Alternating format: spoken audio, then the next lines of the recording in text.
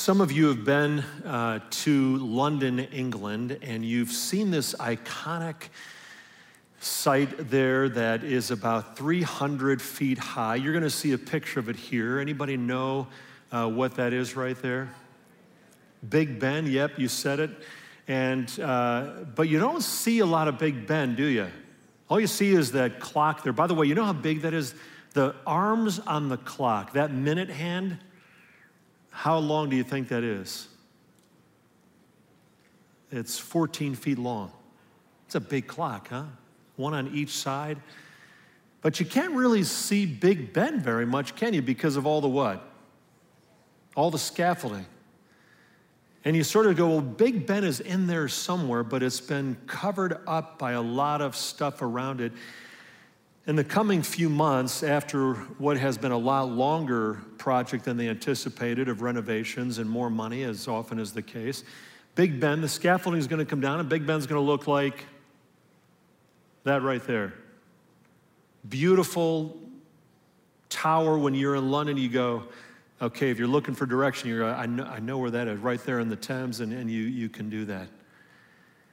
And when the scaffolding's taken away, you see the beauty and the glory of Big Ben. Sometimes that needs to happen with our faith in Jesus. That as those of us who have been Christians, sometimes our faith gets all kind of scaffolding around it, and we have, teachings about Christianity or things about Jesus that are not really part of the Bible, or we just get so busy in what we're doing that we lose sight of Jesus, and there's this scaffolding that comes up, and we begin, and sometimes we go, I just want to see Jesus. I want to know Jesus. I want to see all of his beauty and his glory. It's actually a good thing, right? Because to be a follower of his is the most important command, is to do what? To love the Lord your God with all your heart, all your soul, your mind, all your strength. That you go, I want to love Jesus. And sometimes that involves taking some scaffolding off. Maybe you've heard the phrase when someone has said, I've been deconstructing my faith. You heard that? Best case scenario of that is that they're saying, I want to remove some of the scaffolding that has built itself up around who Jesus is. Maybe they conclude that their faith has been tied up too closely with their politics. They were in a place that to be a Christian meant you had to stand with this or that candidate, that you had to have a particular view on taxes or healthcare or education, that to be a Christian meant that you had to see it one way.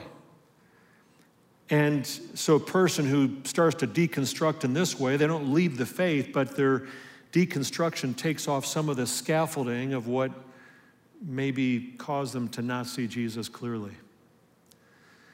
Then there are those who have been wounded by the church. This always grieves me. Someone says, I was mistreated in the church. There was a place I got either bullied by some other kids, or there was an adult who was mean to me or mistreated me. Or there was someone I really respected that went off the rails in their faith. And there was great hypocrisy, and it's hard to disentangle your faith from some of what we see in the church, and you go, it's tough. And they deconstruct. Some of them don't leave Jesus behind, but what really makes my heart ache is when I see people who deconstruct, and they not only throw out the scaffolding, but they throw out whom? Jesus, right? And we've all heard those stories. If you've been on social media, you've seen some of those. I'll just mention one. Some of you know the book that was written in the 90s, sort of a blockbuster called I Kissed Dating Goodbye. Anybody remember that book? Written by a guy named Josh Harris. He was the ripe old age of 21 years old. Book sold in the millions. He ended up getting married, having 3 kids, became pastor of a large church in Maryland, spoke all over, wrote some more books. 2 years ago, several years ago, he said, I renounced that book. 2 years ago, he left the church. A month after that, he left his wife. And then within short order, he said, I no longer call myself a Christian. He's not the only one, like I said, deconstructing their faith. And it's painful to watch, and we watch someone do that, and we go, and maybe for you it's not a celebrity, maybe for you it's a family member or a friend, or maybe it's you, and you're like, I don't really know what I believe. I'm sort of in this process of trying to figure out what's Jesus and what's the scaffolding. What do we do if we know someone who's in that situation, who says they're deconstructing? For starts, the most important thing you can do is take time to listen, to hear their concerns and questions, to pray for them, to ask God to help them discern what's scaffolding and what's genuine. Don't freak out. And if you do freak out, just say, hey, I'm really sorry. It's sort of scary for me to think of you trying to figure out if you really believe anymore. And if you're willing, I'd love to talk with you through it. Your kindness and your love may be exactly what that person needs. And you may even find that you disagree with some of their issues. They might say, I don't think I can believe in a God that I used to believe in. You go, what kind of God do you find difficult to believe in? They go, well, any God that would, see all the suffering children in the world and just turn a blind eye and doesn't really give a rip. And you can say, well, I don't believe in a God like that either. Because that's not what the Bible teaches, right? That he weeps over the suffering of those in the world. And so you listen, you love no matter what, and you ask Jesus to help you be contagious in your faith and joy. And you might also ask, I'm just curious, what alternative worldview have you found more satisfying? Because here's what also is true. Quite a few people who are in deconstruction mode, listen to this, they begin to doubt their doubts. What does that mean? They begin to doubt their doubts. That they start wondering, have I given away something that may actually be true? Have I thought that some questions about God and spirituality are unanswerable, and maybe they're not? Did I come to the Bible and say it's full of contradictions, and I'm starting to hear some explanations that maybe the contradictions aren't as big as what I thought, and there are some responses that make sense?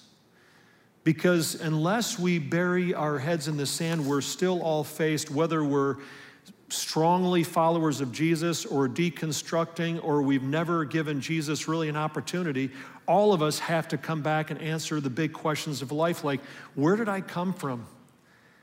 And why am I here? And like someone just told me a few moments ago, they said, if you were in a plane accident and you didn't live, where would you be? Like, we all got to answer that question, right? And what's wrong with the world, and how did it get wrong, and how is it going to be made right? And the answers to those questions begin to shape our identity. Can I just say again, I have found no answer and no person as satisfying as Jesus Christ. That I can just say he loved me and gave himself for me. Does that mean I don't have any questions? I have questions. Do I have some things I don't have figured out? For sure. But I believe that Jesus and who he claims to be is the most satisfying and greatest hope that we could ever have. So today, here's what I'd like us to do. I'd like us to look at how an early Christ follower answers some of these questions. In the light of some of the doubts we may have and some of the questions that we ask, to say, what did the early church, what do those first Christians really believe?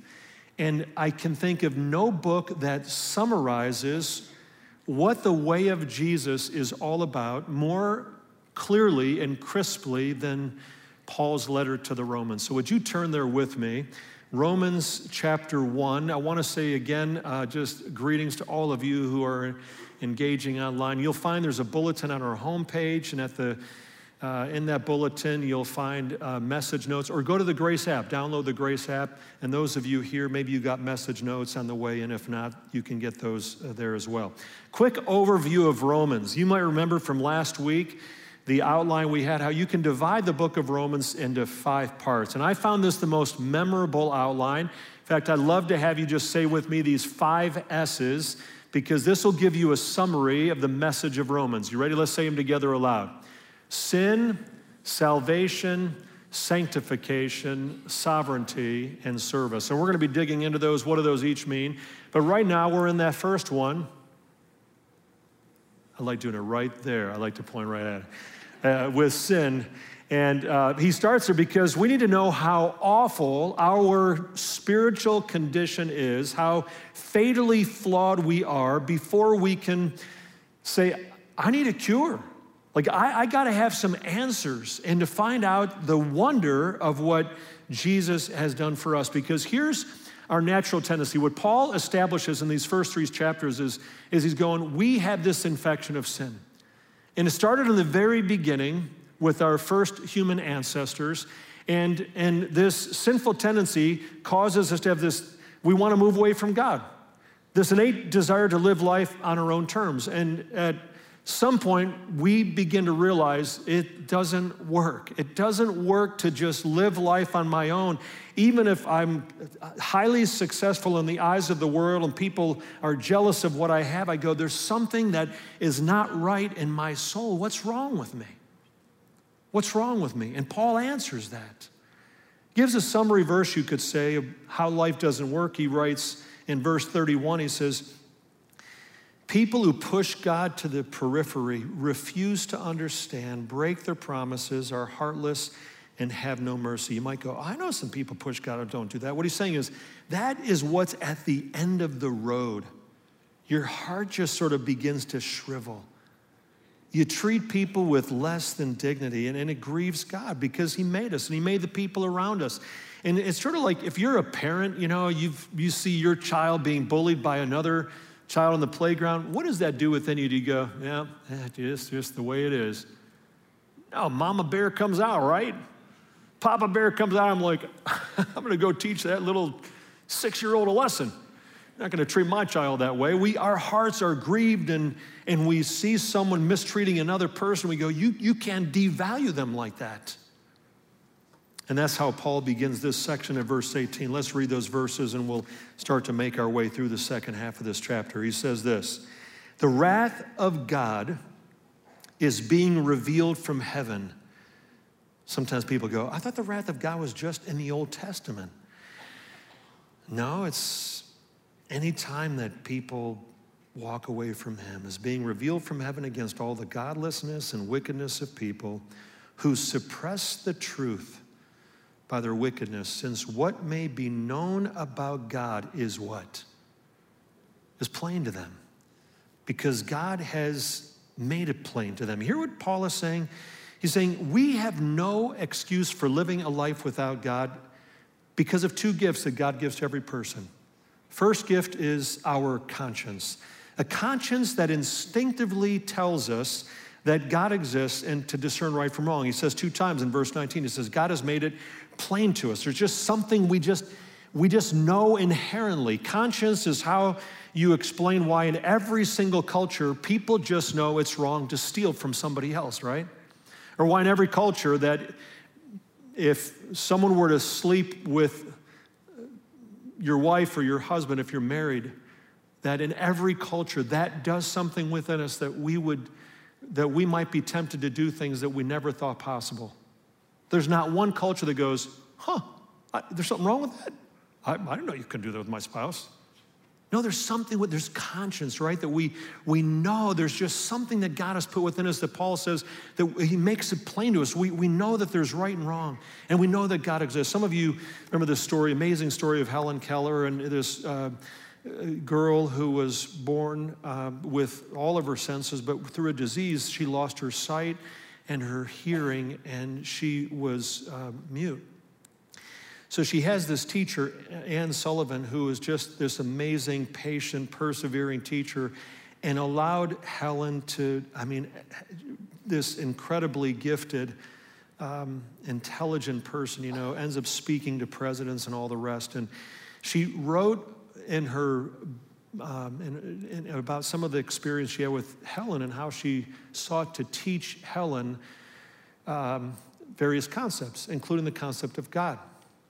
And when she taught Helen, was on her hands and taught her about God, you know what Helen said? She said, I already know about him. I just didn't know his name. I already know about him. I just didn't know his name. How does that happen? That's conscience, right? We have this sense that there's right and there's wrong, and that there must be some kind of supreme moral being in the universe. That's not the only gift God has given us. He also gives us creation evidence. In verse 20, the next verse here, he says, since the creation of the world, God's invisible qualities, the eternal power and his divine nature have been clearly seen, being understood from what has been made, so that people are without excuse. Theologians call that general revelation. This is right here is special revelation, God speaking to us through the Bible, but general revelation is God's fingerprints in nature, that it begs for an explanation. Some of you know how certain birds are able to navigate by stars, and even if they're hatched, I find this incredible, they're hatched and raised in a windowless building. If they're shown an accurate picture of the sky, like in a planetarium, they can migrate their way hundreds or even thousands of miles by the stars in the sky. And some of you are going, I wish I had just a teensy-weensy bit of that kind of sense of direction, right? You get lost even with the GPS. How about the archerfish? The archerfish is this fish that can shoot water out of its mouth with such force and accuracy that it brings insects right out of the air and is able to have it for lunch. They're Chick-fil-A. How does a tiny seed grow into a giant redwood? See why David in Psalm 19, David says the heavens declare what? The glory of God. The earth, the skies proclaim the work of his hands. That there's something about creation that we just go, wow, it's not only my conscience, but I look around me in the order of the universe and in the intricate detail and the design and how it's all sustained, finely tuned.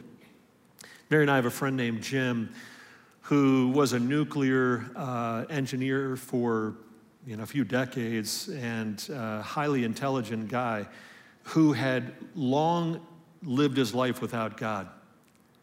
And one day, something changed. And it was this topic right here. I'd like you to hear his story in 1 minute. Here's our friend Jim. About 4 or 5 months after that period of time, when I had my first encounter with God, while sitting at my kitchen table looking at a beehive, marveling at the construction and the intricacy and how these little creatures in the dark could have made this thing. Who made this? How could they have done this? I heard this strong voice, just as strong as if someone was sitting here talking to me now. I made them. I don't know how it happens in that kind of situation, why you spend 30 some odd years doing everything you can to distance yourself from anything spiritual. And in that one instance, you become absolutely convinced that God exists and that he is the creator. Just a honeycomb. Can we say together verse 20? Let's say, you're going to see here on the screen. Let's read this together. You ready? Since the creation of the world, God's invisible qualities, his eternal power and divine nature have been clearly seen, being understood from what has been made, so that people are, they're what? You see, Paul's building up this case in these first 3 chapters to say, folks, we're guilty. Like, our sin has pushed us away from God. We've pushed ourselves away from God. And when we do that, rejecting what our conscience is telling us and what creation is speaking to us, and we seek to live life without God, he says the results are devastating. There's this downward spiral when we live life without God. And listen to what he says. in verse 21, Paul gives this diagnosis, and listen to what he says, we do, and then what God does in response. He says, for although they knew God, like we just know there's some kind of being, they neither glorified him as God nor gave thanks to him, but their thinking became futile and their foolish hearts were darkened. Although they claimed to be wise, they became fools and exchanged the glory of the immortal God for images made to look like a mortal human being and birds and animals and reptiles. Therefore, God gave them over in the sinful desires of their hearts to sexual impurity for the degrading of their bodies with one another. They exchanged the truth about God for a lie and worshiped and served created things rather than the Creator who is forever praised. Amen. Because of this, God gave them over to shameful lusts. Even their women exchanged natural sexual relations for unnatural ones. In the same way, the men also abandoned natural relations with women and were aflamed with lust for one another. Men committed shameful acts with other men and received in themselves the due penalty for their error. In a nutshell, here's what Paul is saying. Our brokenness produces idol-making hearts. When we ignore God, there's this huge hole that remains in our heart, and we fill it up with something. If someone tells you, like, I don't have any God, I don't believe it, everybody has something that they try to put at the center of their lives that gives them meaning and purpose. And they can even be good things. It can be your career, like advancement or promotions or better sex or to have a really nice house or travel or a sports team or a lower handicap or whatever it might be that you say, they're not bad things, but they don't work to be the core of who you are. They never ultimately satisfy. But Paul says that's what we try to do. If we push God out of our lives, we try to fill that space up with exchanges. We exchange God for other things, Paul says, and he gives 3 examples here. You'll see them in your notes and on the screen here. Substitutes that will never fill that hole in your heart. Now, we're slow learners. We think just a little bigger house or one more promotion or a little more money, a little bit better sex or a little bit, another trip or something else will keep us happy and fulfilled. But what we find out is that these trades never satisfy in the end. Like when we push God out and we try to ask any addict and they'll go, what used to satisfy me? Oh my goodness, years I surpassed that and I have to keep on going up the ladder because nothing can satisfy our souls, Paul would say, like the Lord. And instead, it leads to anxiety and despair. He says in verse 21, he says, our thinking becomes futile. Our foolish hearts are darkened. Like we just begin to go, darkness begins to overwhelm us. And we begin to go, what's the big point? Like what's the answer? You know what God does, Paul says, when we ignore him? Sometimes what he does is God actually lets us have what we want. You might see some people who don't honor God, and you're like, why do they make so much money? Or they have, this or that or whatever. Paul tells us 3 times, he says, you know what God does? He gives them over. He's like, all right, if you want to do that. Verse 24, verse 26, verse 28. He says he gives them over. Author Tim Keller puts it this way. He says, the worst thing God can do to you and the most just form of punishment God could possibly give you is to give you over to the strongest desires of your heart. In other words, let your wishes come true. That's the worst thing God could possibly do and the most fair thing. Let everything happen the way you want it to happen. You know why? Because when you get everything you want and there still is a hole in your heart and you're not satisfied, and you go, I thought that was going to answer this big need in my life and it's not working, that maybe we'll begin to reach out for him.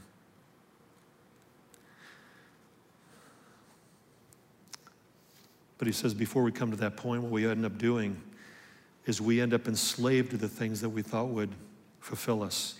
It says in verse 25, they worshiped and served, were enslaved to created things.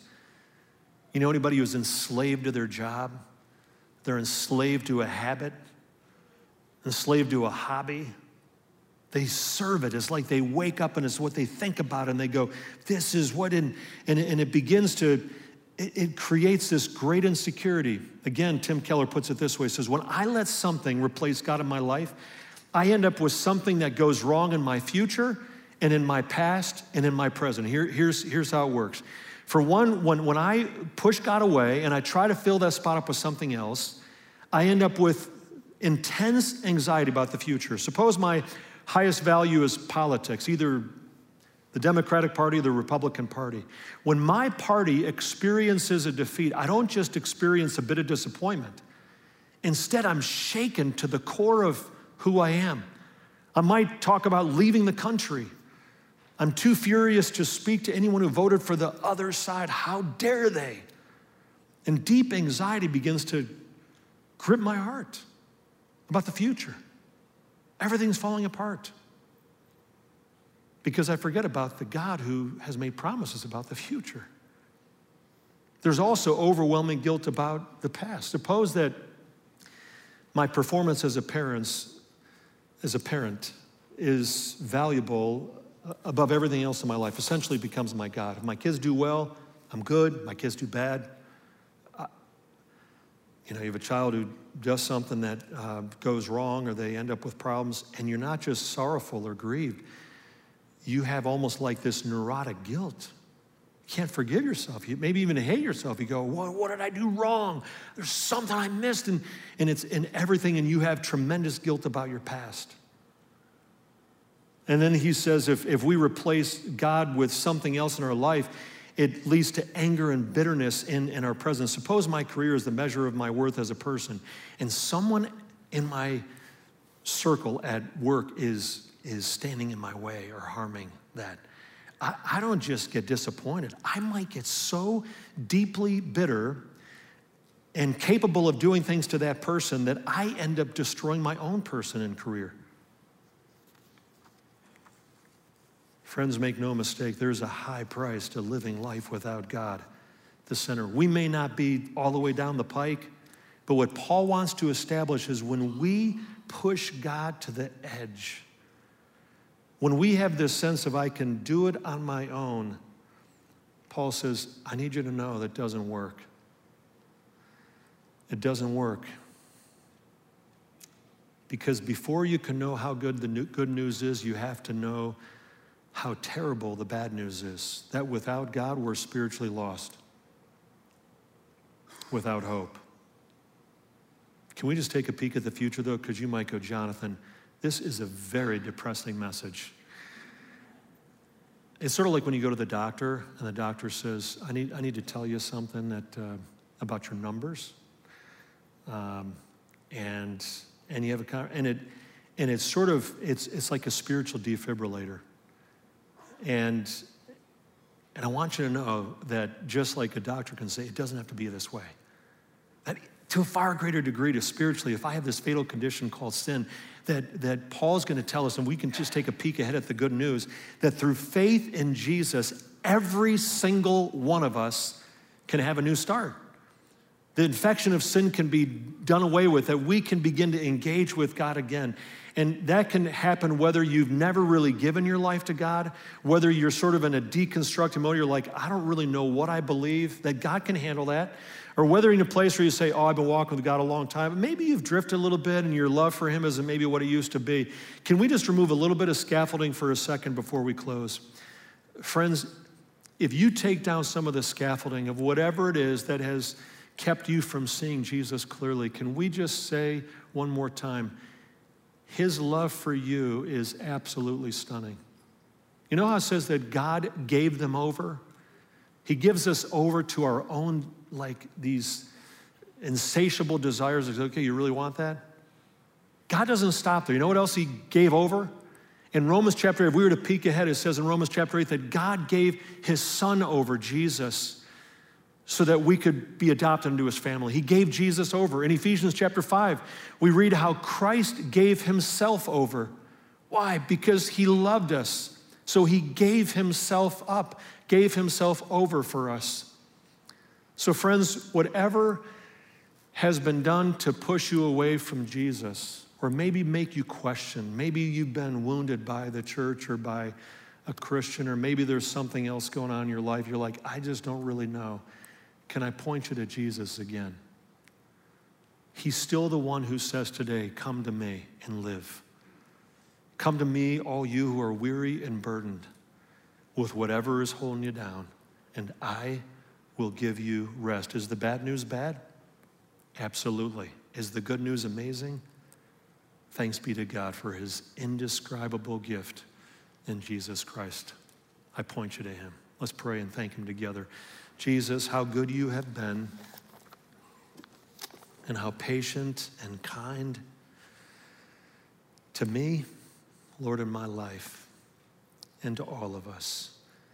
We thank you today that we can look to Calvary, can look to the cross, and know just how committed to us you are, that you have done for me what another person could never do. A hobby, a job, a possession could never do for me, Lord Jesus. You alone can do. So we honor you today. Come, Holy Spirit, fill our hearts and help us to see Jesus clearly. In his name we pray. Amen.